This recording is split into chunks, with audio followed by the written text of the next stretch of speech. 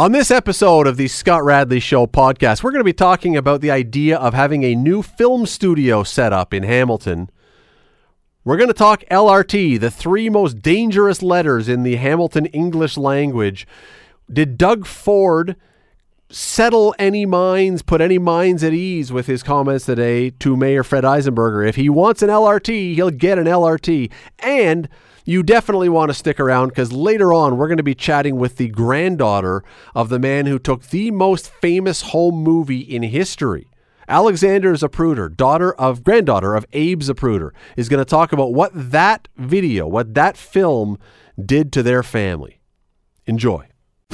Today on the Scott Radley Show on 900 CHML. So if you hear the story that Hamilton is interested, possibly, in creating, building, opening, clearing the way for a movie studio to open up in town, first thing that came to my mind, awesome, we'll have like Universal Studios with theme parks and rides and all that. Well, it's not going to be quite that, I don't think. But there is a proposal, there is an idea that at the Barton Tiffany Lands, which is Barton Street up North End, Stewart Street, Caroline Street, that area, Tiffany, obviously, that we allow to be created a movie studio that would potentially bring hundreds of jobs to this city. Doesn't sound like there's a downside to this, is there? Well, let me bring in Edward John, who is the City of Hamilton's Senior Project Manager for Urban Renewal. Edward, thanks for doing this today. No problem, Scott. How are you doing? I'm great, thank you. Some time ago, I think it was maybe back at the start of this year, I can't remember exactly, there was a report put out by the city that I read that said we have something like 100 film shoots a year in this city, and it brings in the neighborhood of $12 million in spin-off money. Already, it's clear that we must be doing something right for the film industry. We're already a good spot for filming, correct? Absolutely. So our tourism office has been doing a fantastic job, obviously attracting some of these shoots and creating this new investment in Hamilton. So the idea then, when you consider that we're already having things done here, I mean, The Handmaid's Tale was, my desk at the Spectator building was featured prominently in several scenes. It is much more famous than I will ever be, Edward, but including a very heated sex scene, but I won't even talk about that right now. Nonetheless, the idea of putting a movie studio in this town that once upon a time may have sounded insanely crazy, not so much anymore. Absolutely not, no. So it was part of our economic strategy to attract a film studio to Hamilton. And, over the past few months, as we've tried to speak and we've had studios come to Hamilton, it's these lands at Barton Tiffany that seem to be one of the top attractions for those studios. Why? Why is that? I have not driven by there lately. Is it wide open land right now, or would it require a lot of redevelopment? Why is that an attractive place? Yeah, certainly. I mean, it's a large, contiguous, vacant parcel of land, but it's also well situated. It is, close to the GO station down there on James Street. It's close in proximity to the downtown. And what we're hearing from the studios is, they love to be near where things are happening, where they can, find a great resource base in terms of crew and workers to come through that area. So, it's those types of things that have really made this attractive. You talk about a large plot of land. Would it be a correct assumption that what we'd be talking about here is more of a campus type thing than just one giant high rise, or am I wrong? That's right. So in terms of some of the studios we've spoken to, it's this more campus-style approach. So it's the sound stage, but also the affiliated post- and pre-production aspects, so office uses, and then those ancillary uses such as retail and even residential, which would fulfill that kind of expectation for what they would achieve in that campus-like setting for the studio. That is the word, and I'm glad you explained it. And I'm hoping you can dive into a little more, because when we hear movie studio, and I was joking off the top about the Universal Studios thing with the giant theme park, but nonetheless, anyone who's ever been to Los Angeles or seen at the beginning of movies, the movie studio, we have, I think, an image in our mind of what that means. What would that actually mean? Would it actually be giant studios for filming, or is it more of a post-production and administrative offices kind of thing? So what we're hearing from the industry, that would be a combination of both. And I think when we look at these lands, which were obviously identified through the setting sales secondary plan to be mixed use, commercial and residential, there's some reservations about an industrial looking film set, which is typically the sound stage, which is the utilitarian looking building. Yes. So we're exploring that as we go through, and absolutely there's going to be a need for that in any studio where they have that ability to do the filming. But we're also presenting them with the vision for the area, and there is certain buy-in from those that have looked in this area and elsewhere in the city about this idea of it not just being this kind of industrial feeling in terms of the park, but an actual a place-making area where there's going to be retail, there's going to be office uses, and encouraging the public to certain elements enter and be part of that landscape. Well, while it doesn't necessarily affect the economics of this, one of the things I think people would want to be interested in or would be interested in is whether or not stars would actually be coming here to film as they have been before. But if there is actually going to be a soundstage, that's a possibility. We could have some people coming here that people would know. Absolutely. So, that's where the productions and where the filming would take place. But we've been listening, and there's also this element of, Hamiltonians, each day going to Toronto who are part of the workforce who also want to see this happen in Hamilton just because, it reduces that commute and they can ply their trade where they live. How big would this be? So it depends. So right now we're just looking at adding these uses. So we don't have one studio lined up or anything like that, but we're looking at adding this to this particular area. When we've spoken to some of those studios, it's anywhere between 500 to 2,000 jobs on any given day, given the scale of production and obviously this content demand that's coming out of some of the streaming websites such as Netflix and Hulu, which are really driving up those content requirements. You're listening to the Scott Radley Show podcast on 900 CHML. Chatting about the proposed idea that the city of Hamilton have a movie studio, build it, allow it to be built here, basically throw open the doors and say, yeah, we can do this. Let's have a campus-style movie studio. It's at the Barton Tiffany Lands is the target area. And just again, if people don't really know where that is, think Barton Street from basically Lock to Bay. There's generally, and the north side of Barton Street. That's generally what we're talking about here. Edward John is the City of Hamilton's Senior Project Manager for Urban Renewal. Edward, if this were to happen, would it be a fair leap of logic to assume that this would mean more shootings would be done? And I mean film shootings, not other kinds of shootings. More shooting would be done in the city of Hamilton? Certainly, yeah, the production side of it, both the pre and post. But yeah, the shooting in terms of the soundstage will do that. I know Hamilton's experienced a lot of on-site shooting, which is, as you mentioned before, The Handmaid's Tale and other notable ones.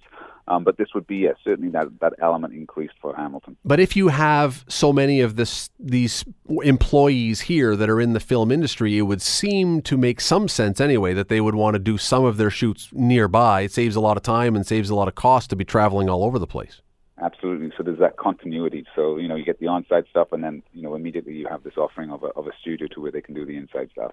Now, let me play cynic or critic for just 1 second, because we have heard, and I'm sure you've heard this too, over the years, there have been people who have complained at times because roads have been shut down or there have been loud shoots that have been going on over the middle of the night. I think when they shot the Hulk on Main Street or something else, people were complaining because there were Black Hawk helicopters and explosions, which, I thought was great, but nonetheless. Is there any downside to this? Is there any reason to think that this would be a downside because we'd have more things getting in the way, more inconveniences for people?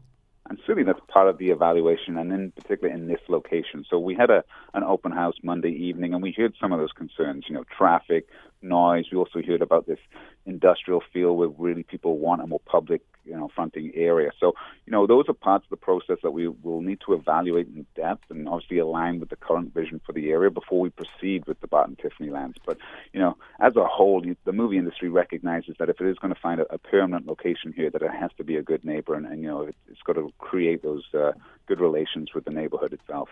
You mentioned the public meeting. I know you had one on Monday. What was the general feedback from that?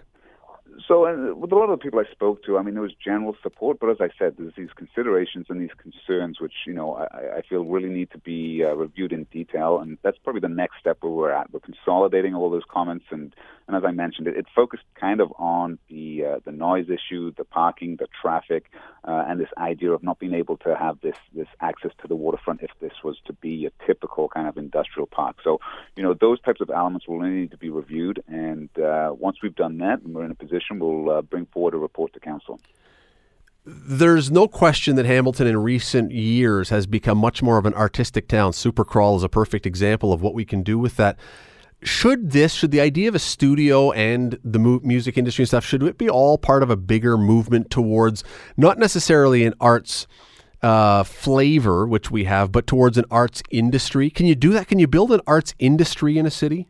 Absolutely, and that was some of the discussion on Monday night. Creating this area, if we were to proceed, as more of an arts hub. So, we had local artists and local people in the industry who were saying, we're starving for, affordable studio space, that if this could be the opportunity to not just have a movie studio, but to have a whole hub which is dedicated to fulfilling some of those needs ever present today for Hamiltonians, and not just forward focus on the studio, but create this whole campus for everyone. And certainly, that's an element to which we'll have to look into more. Yeah, and again, I don't want to be cynical about this, but there is a difference between an arts community and an arts industry. And one of them is a profit-driving, job-making, money-generating kind of thing. The other is a very important part of the flavor of your life in the city. But could there be an arts industry that is a self-surviving, self-managing business? Absolutely, and some of that is coming through the consultation. It needs to be kind of organically grown and the city to assist with that. But, we are in that consultation process where we are speaking to many of those who wish to see that, and we're trying to achieve that as best we can. And does that then have to be in a cluster? You've heard about a cluster. Does it have to be in a cluster, or can we have the industry spread out all over the city and still work as well? Both can occur. I think when you get a critical mass and you get that clustering, you get benefits that way. But also, we don't need to isolate this to one area or another area. We want to try and, succeed in, encouraging this everywhere we can. We've seen it come down James in quite a strong form. But, there's other pockets throughout the city which are equally as positive in creating that kind of artistic community. Are we in competition with other places? Are other cities also vying for this same kind of thing? Yes, so we've seen some of the recent media outlets. I think one in Mississauga and other areas who are identifying that they want to do exactly the same. So there's a question of timing, and that's certainly something that we're looking at. Well, I just hope that you do promise that if we do this, you will actually go back to the idea I had at the beginning and make sure we have a theme park tied into this. If we could have rides like a roller coaster right down James Street from this and all the way back, that would be great. Like, do something different with this. I'll take that on board when we start doing the process. Edward John, he is the city's senior project manager for Urban Renewal. Really appreciate you taking the time today. Thanks for doing this. Thanks, Scott. Take care. It's certainly an interesting idea. If we could have a movie studio, not just like a storefront, a big, actual working movie studio in this city, that would be cool. And if we can actually do it, that would bring jobs and that would support itself and would boost the local economy, all the better. Let's do it. Bring it on. And if it's filling empty land right now that otherwise is not going to be used and that can help the tax base, where's the downside to this? You're listening to the Scott Radley Show podcast on 900 CHML. Before I introduce what we're going to talk about for our next topic, let me just bring in our guest. He's a familiar voice, a familiar face, a familiar name to most of you. It is Brad Clark, Ward 9 Councillor-elect, who has 5 days left until he takes the oath of office and is no longer a private citizen. What are you doing for those 5 days? I'm enjoying myself. I make it sound like I'm going to get locked up. Well, not locked up so much, but, suddenly now you are public Brad Clark instead of private Brad Clark again. Well, you've enjoyed a few years of the private citizen life. Yes, I did, actually. It was quite enjoyable. And I'm looking forward to serving the constituents in Ward 9 and the broader city of Hamilton. Well, I hope those 5 days go nice and slowly, and because I have a feeling that the next 4 years are going to be quite busy. I think they're going to be remarkably busy, yes. Reason I wanted to have you on is because you have been someone who, throughout the election, and even since then, has been a voice about the LRT. Now, I know that LRT, and I say this every time we talk about it, and I apologize to the listeners, because I know those 3 letters actually cause some people to go into seizure at this point, because it's just, they want it to be done forever. But Premier Doug Ford had some interesting comments today. He was speaking at a public event about the West Lincoln Hospital. I don't exactly know what the connection was, but someone asked him about the LRT, and his exact quote was, he wants an LRT, he's going to get an LRT, he being Fred Eisenberger. You have suggested, Brad, quite strongly that the city should be demanding the province give some sort of thing in writing to express where things are, assurances in writing. Does this comfort you to hear this on tape, to hear him say this, or does this change nothing? It doesn't change anything realistically. I mean, people will parse his words many times over and interpret them in different ways. The Premier has been consistent in his message that ultimately the council is democratically elected and they have to make that decision. And the message from the Minister and the Premier has been they support LRT or the $1 billion being used on local transit or some other form of infrastructure. I like to see something in writing. I'd like to see an update from the Ministry of Transportation, exactly where we are on the LRT project, what is the projected costs, and what are the options and restrictions. I still think we need to see that in writing as opposed to getting verbal comments from the Minister and the Premier. Does that now that has always been said in terms of the fact that we've been told we could use the $1 billion for other infrastructure as opposed to the LRT. But at this point, when the Ford government has said that it's reviewing all infrastructure spending across the province, do you need it in writing now, even for the LRT, which was previously promised? Yes, and if I can explain, my reticence is the escalation of the costs on the capital for the LRT. You recall almost every single statement that's been made by the Minister, the Premier, has been the $1 billion is there, the $1 billion is there. But I've seen escalation in other LRT projects across the province where the costs have escalated significantly, and it could be as high as 1.3 or 1.5 billion dollars. We don't know, but we do need to know that, and we need to know who's going to pay for that escalation in cost. And if that is the case, if the cost has now gone up to 1.3 or 1.4 or 1.2, should the people who were on council who delayed this be blamed for that this could have been done before when the cost was lower? I don't think so, because I don't think any of the votes actually delayed the process. If you go back over the last 10 years, they just followed the Ministry of Transportation and Metrolink's process to the letter, and large capital projects like this take time to get through the process. You have been a cabinet minister before. You've been at Queen's Park. You know how that works as well as you know, because you've been a councillor as well. You know how the municipal system works. How difficult is it to get a letter like what you're talking about, or to get something in writing? I mean, we have this perception that the Premier can just wave his hand and demand that his secretary, I guess, type something up and he'll sign it. But it can't be that simple. It's actually relatively simple. Especially on a project that is in the midst of being developed. So in this case, what usually would happen is there would be a regional minister. We don't have a regional minister in Hamilton. We have MPP Donna Scully, who is parliamentary assistant to the Minister of Economic Development and Innovation. And so what councils historically have done is they've requested through their local representative to the ministry to get an update, and I think that's the most prudent course of action.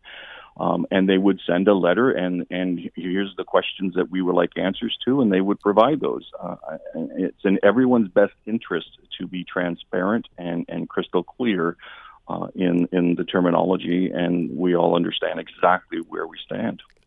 So are we looking then, and maybe I'm just being obtuse with this, but are we looking for a letter that just answers some questions, or are we looking for something that says, I, Doug Ford, promise you, double dog dare, cross my heart, hope to die, blah, blah, blah, that you have $1 billion for LRT? What exactly, and again, I'm not trying to be silly, but what exactly are we wanting in writing?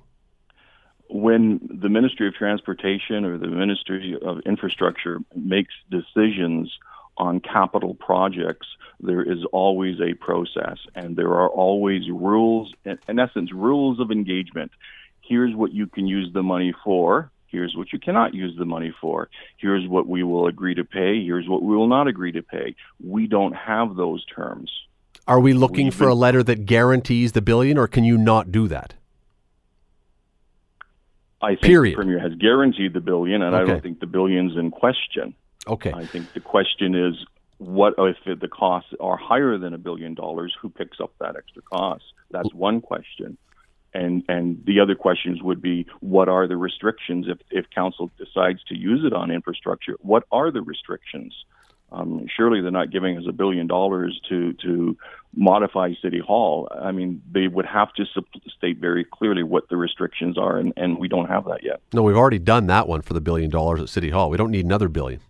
Well, I'm just using it as an example. Perhaps, renovating CHML's building. We could use that. Let me take a break, though, while we contemplate what we could do with $1 billion here at the building. Come back with Brad Clark after this. Stay with us.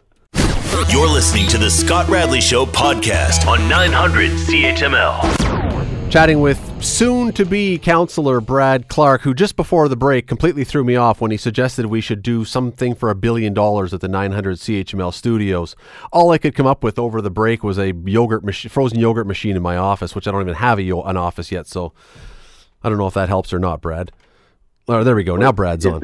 If there's $1 billion that is available for infrastructure, there should be a clear rules from the ministry. Yes, absolutely. Indicating how it's going to be spent. For example, on the LRT, when they started talking about replacing the sewer pipes, yes, the ministry made it very clear that they will replace the sewers and the water pipes to the same gauge, but they will not upgrade them. So they put a restriction in.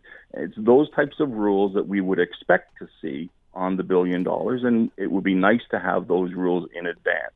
Can it be used for roads? Can it be used for sidewalks, sewer system? What can we actually utilize that money for? And then let's make an informed decision.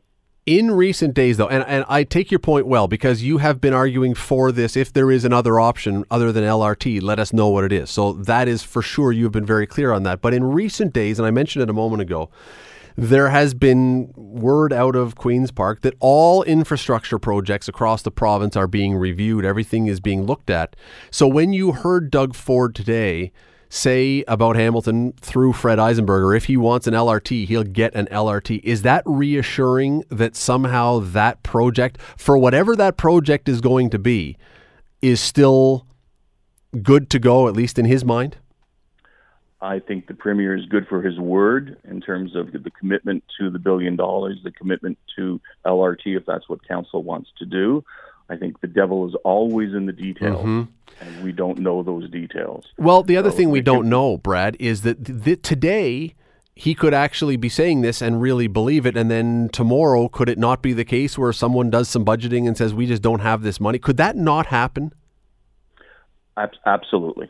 I cannot disagree with that. I know for a fact that municipalities are concerned that Hamilton is getting a free ride. They're getting 100% capital, and so there's complaints being filed with MPPs and ministers, and so that discussion is being had.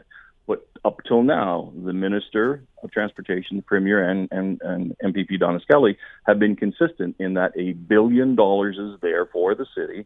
It can be used for LRT, transit, or some unnamed approved infrastructure. And they've been consistent in that regard. What we don't have answers for is, what if the cost is going to be $1.5 billion now? Well, who pays the $500 million? Yeah, and there is one other concern, and I got to be honest with this, whether we're in favor of LRT or not, for those who want this or want other things. I do remember, I don't know, how long ago was it, 10 years ago, when Dalton McGuinty was Premier and stood in front of a big sign that promised, and he signed it and said, no taxes, no increase in taxes, and that lasted about 14 minutes before we had it. So even if a Premier, even if we give Dalton McGuinty the benefit of the doubt and say he truly at that moment believed that he was going to live up to that promise, there are things that come up in governing, and sometimes things change whether we like it or not. Well, and most politicians, let me rephrase that. Most people recognize that a politician can change their position based on the facts that are now presented to them. And so people understand that. There will be some that would cry a flip-flop if that was the case. But we like our politicians to deal with things based on substance, rationale, and evidence, and come up with a decision and then explain why they made the decision. So, yes, he could change his mind. The Minister of Finance could say, well, we're in worse shape than we thought, and all of the projects are off. We don't know. But at this moment, we have the verbal commitment, and that's all we can go by. And a verbal commitment, just like in real life, if we're not counting politics as real life, or even if he wrote it down, is not a binding legal document, correct? The city of Hamilton, even if Premier Ford wrote down, I promise you get $1 billion, we could not take him to court if they pulled that back because the budget changed and say, well, here, you got to give it to us. That's correct. It would be political capital that he would be burning if he chose not to follow through on a written commitment in a letter per se. But at the end of the day, what is binding is when there is actually a binding agreement between the province of Ontario and the city of Hamilton. And to date, we don't have that on anything. There is no binding agreement. We have an MOU, which the last section of the MOU says is non-binding on both parties. That is Brad Clark. 5 days from now, next time we talk to him, probably, he will be Councillor Brad Clark. All of his words will be much bigger and longer and more thesaurus-y because he will now be an elected official officially in office. Are you claiming I'm going to have more hot air? No. Just we know that lots of people who are in elected office, not all, but like to use the $10 words when a 10-cent word could do. But we'll see. We'll hold you to it. We'll see how this goes. Brad Clark, always appreciate the time. Thanks for doing this. Have a great night.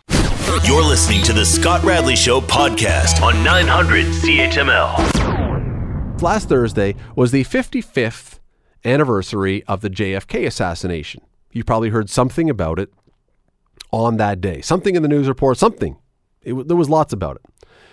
Well, my next guest is the granddaughter of one of the, what we thought would have been one of the peripheral people in the story, but someone who has become one of the most famous people in the story, one of the most compelling and most important people in the entire story of the JFK assassination. Her name is Alexandra Zapruder. Her grandfather, was the man who took the Zapruder film, Abraham Zapruder. She joins me now. Alexandra, thanks for doing this today. Oh, thanks for having me. I am guessing, first of all, by the way, that every single person you've ever met when they hear your last name has said, wait, are you related to... That must have come up all the time. It has come up a lot. I'm not sure I would say every single person, but certainly a lot of people and certainly people of a certain generation. When I was growing up, people in my parents' generation oftentimes recognized their name and asked us or asked my parents about it. It's something that I remember seeing quite often as a child. I am positive that almost everybody listening knows the story of how your grandfather became well known to everybody. But for the 5 people listening who don't, how did your grandfather end up as such a central figure and such an important part of American history? Well, my grandfather was a dressmaker. He had been a Jewish immigrant to America in 1920 as a 15-year-old boy, and he and my grandmother moved to Dallas in 1941 for a business opportunity. And at the time, the business that he was running, his dress manufacturing company, was located at 501 Elm Street, which is just adjacent to Dealey Plaza. So he was there, very nearby where the President's motorcade was going to pass by. And he was also a very avid home movie maker, had been taking home movies since the 1930s.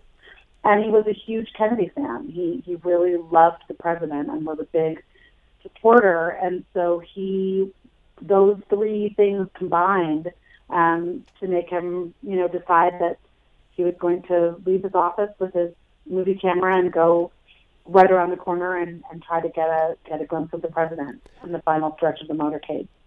And I heard, and I don't know if this is true, but I heard this almost didn't happen. This film almost didn't happen because at one point he was considering just filming it from his office window. Is that correct? Right. Well, actually, that morning he had left the camera at home, in fact. He had sort of thought maybe he wouldn't be able to see anything, or maybe it wasn't worth trying to film, and it was his assistant, Lillian Rogers, who insisted that he go home and get the camera. And so he did. And then at that point, he decided to go out and scout a location, and she was the one who offered to stay back and watch the business when everybody went out to try to see the president. most people, as I say, we won't go into all the details because the story of how he got the film, the scenes of what he shot that day, people are familiar with that. But when he got that, and when he suddenly now is in possession of this film that is, I don't even know what the right word is, disturbing, I guess, is one of them, and so important, everything else. This must have been very difficult. The spot that he suddenly found himself in must have been exceedingly difficult, not just as a Jewish person in the American South at that time, but just holding that movie and not knowing what to do with it.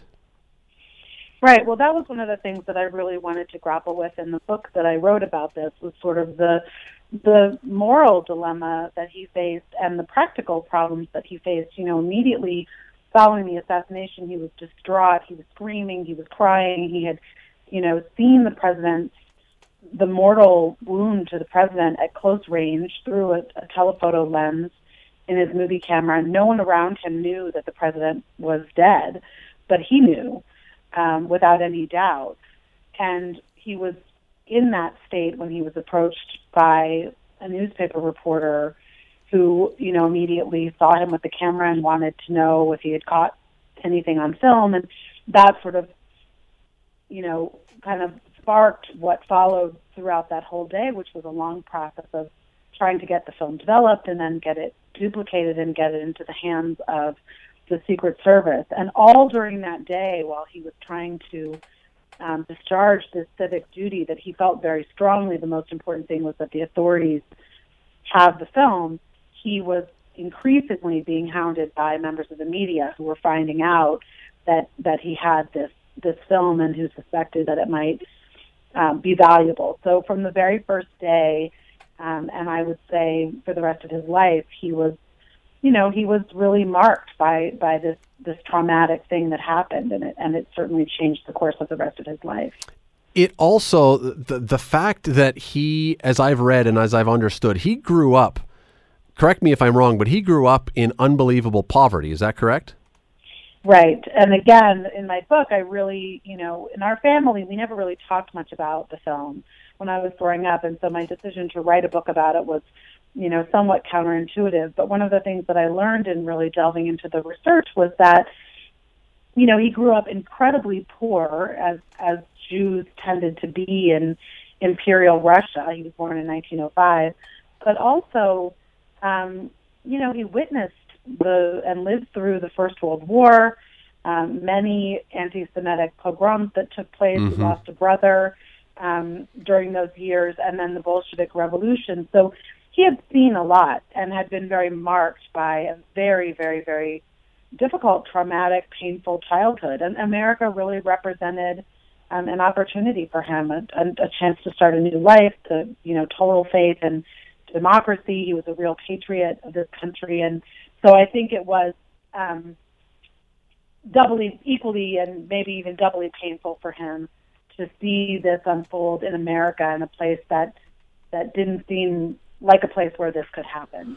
Well, there's another part to this too, and that is this would have immediately put him into, I would guess, into a real conundrum of sorts, because you've suddenly got possession of this film that he had to know at that time, whether he was thinking about it or not, was incredibly important, but also incredibly valuable.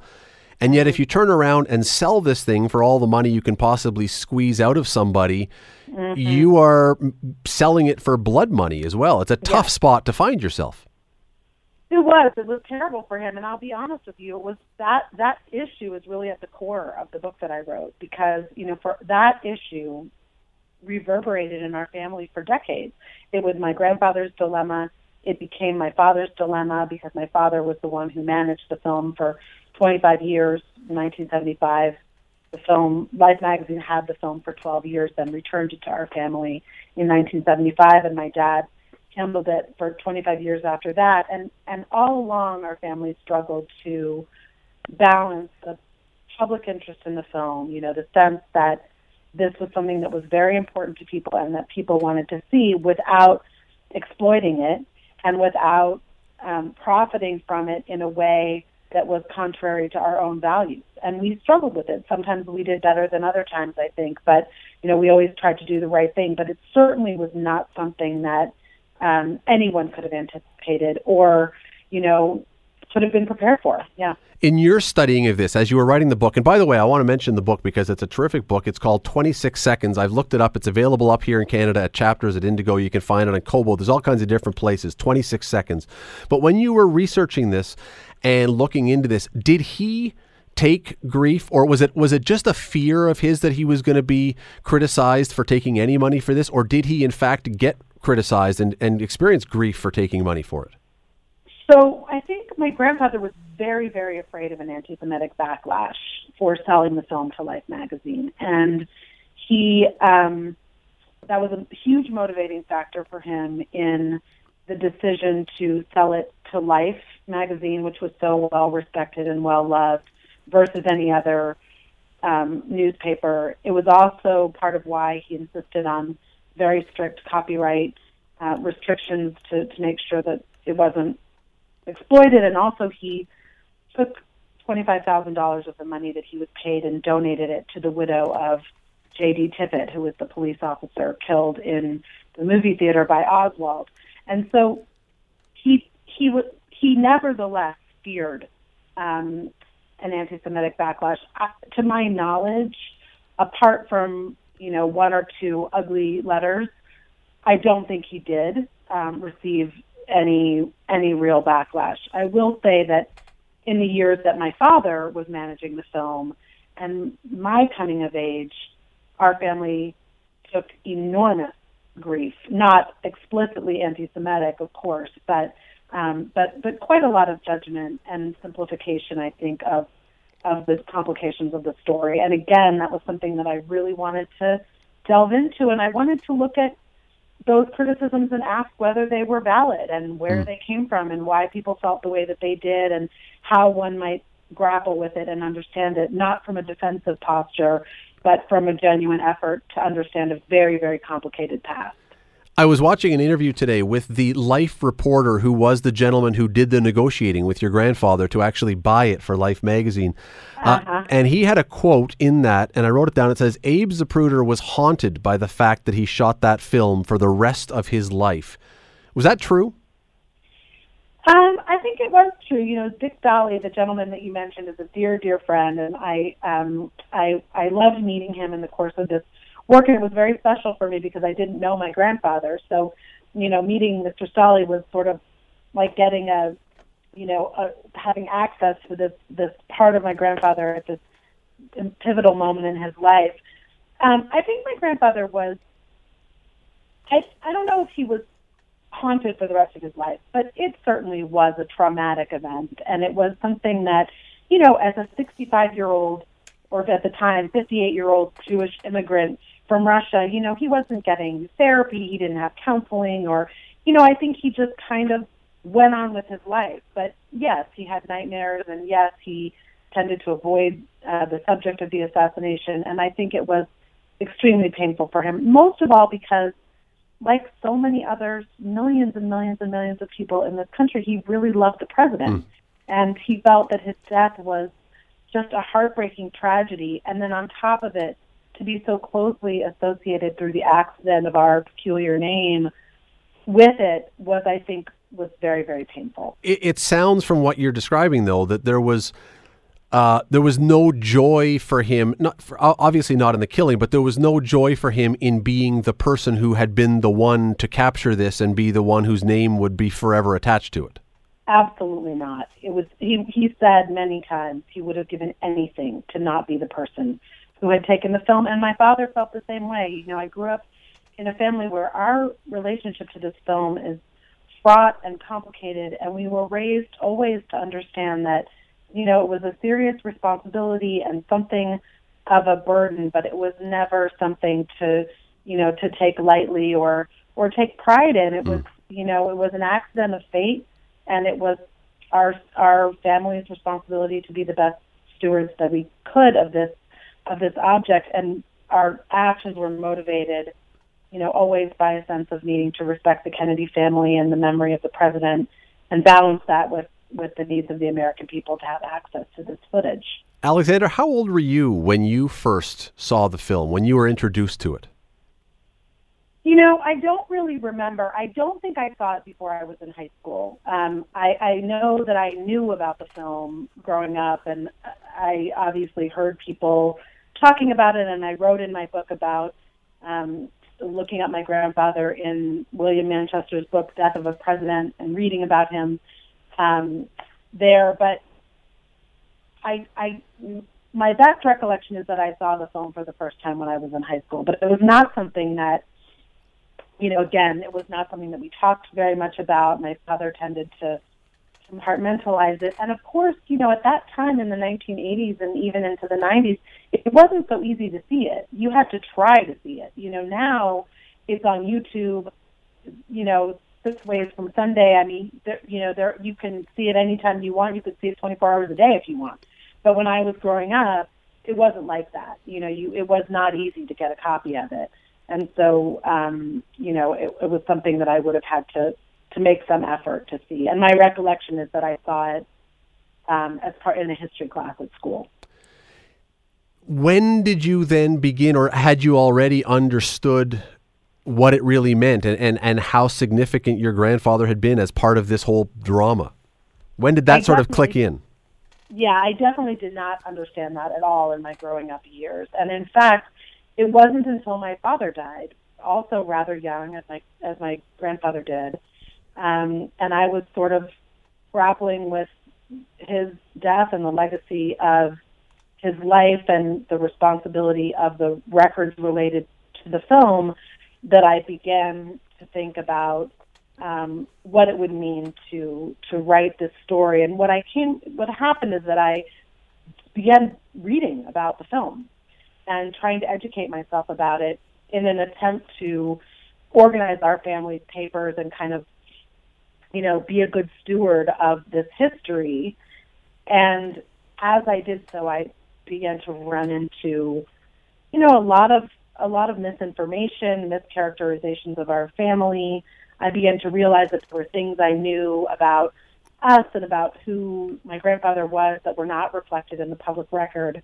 And I began to feel a very strong need to sort of fuse the private story of our family and the public story of the film into one more complete narrative than anything that existed. And so that was what motivated me, and I was ambivalent about it. It took a long time to decide to do it, and it was complicated within our family. And, and I wrote about all of that in the book. I mean, this book is as transparent as I could possibly be, because I think every families have things that they don't talk about. Family stories touch history all the time, and we all have to, to work to figure out, how history has affected us and how we've affected history. You were born, I believe, a year before your grandfather died, so you were 1. So you obviously had not talked with your grandfather about these things. Do you wish you could have? Obviously, you wish you knew your grandfather, but do you wish you could have sat down and had a coffee and taken a couple hours and talked about this with him? I suppose if I only had a couple of hours, there are a lot of other things I would ask him. But I would, if I got around to it, if I had enough time, I certainly would have asked him. And I think more than anything, I wish that he had lived long enough to know that we as a family were proud of him for his dignity and for his compassion and for his, the balance that he showed in that moment. I think that would have been a gratifying thing to be able to say to him. Do you know where the original copy of the Zapruder film is now? I certainly do. It's in the National Archives here in the United States, and it's the whole last part of the book deals with a highly contentious battle that our family had with the U.S. government over the disposition of that film. The film was owned by our family, and then in the 1990s, the federal government took the film from our family as a consequence of the JFK Act, and triggered a long and involved legal fight over it, which turned out to be a very, very, very interesting thing to write about, because it had to do with, who owns the historical record and what the historical record is worth from a monetary standpoint, and how one decides and how we, make the best kinds of decisions that we can about the sort of iconic records, of history. So that turned out to be fascinating. What about other memorabilia from the day? Because one of the things about this, there is the level of interest in JFK, largely, frankly, because of your grandfather's movie. But the level of interest in this entire thing is so high. There's so many people who are aficionados. I don't even know if that's the right word, but you know what I'm getting at. What about other stuff? The suit that he was wearing, the hat that he was wearing. Like, have there been buyers? Have there been dealers? Have there been memorabilia people, JFK aficionados who have come to the family to buy that stuff? Not that I'm aware of. I mean, the original camera is also in the National Archives. I don't think there are any other objects that anyone has asked us for. I mean, periodically, people are interested in his signature or something like that. But he didn't, of course, he didn't give autographs. He didn't do anything like that. It was not in keeping with his values and his sense about the assassination. I don't think anybody ever tried to buy his hat. Well, it's one of those things that today, I mean, now that you mention it, sure. You have, am I correct that you have 2 children? I do. How did you must have at some point, now I don't know how old they are, I don't know if they're old enough to have had this talk, but how do you, now that you've studied this, now that you understand this, how do you explain this part of the history and the family legacy and everything else to them? Well, I have 2 children and I have 3 nephews, and they range in age from 4 to 13. And the children, with the exception of our youngest, my youngest nephew, all know about the film. We've taught them in many ways what we were taught, which is that, our grandfather was in this particular place at this particular moment. He caught what turned out to be a very important piece of film footage. It is a very sad, tragic moment and film, and that it has a very interesting, complicated history that they will learn about when they're old enough. And now, I mean, the big difference between when I was growing up and the case with my children and my nephews is that the story has now been told for our family. And a lot of the things that we never knew, I've put down. So at some point when they're the right age and when they're ready, I'm sure that they will read it and they will grapple with it. They all have my last name, our last name, my children as well, even though my husband obviously doesn't.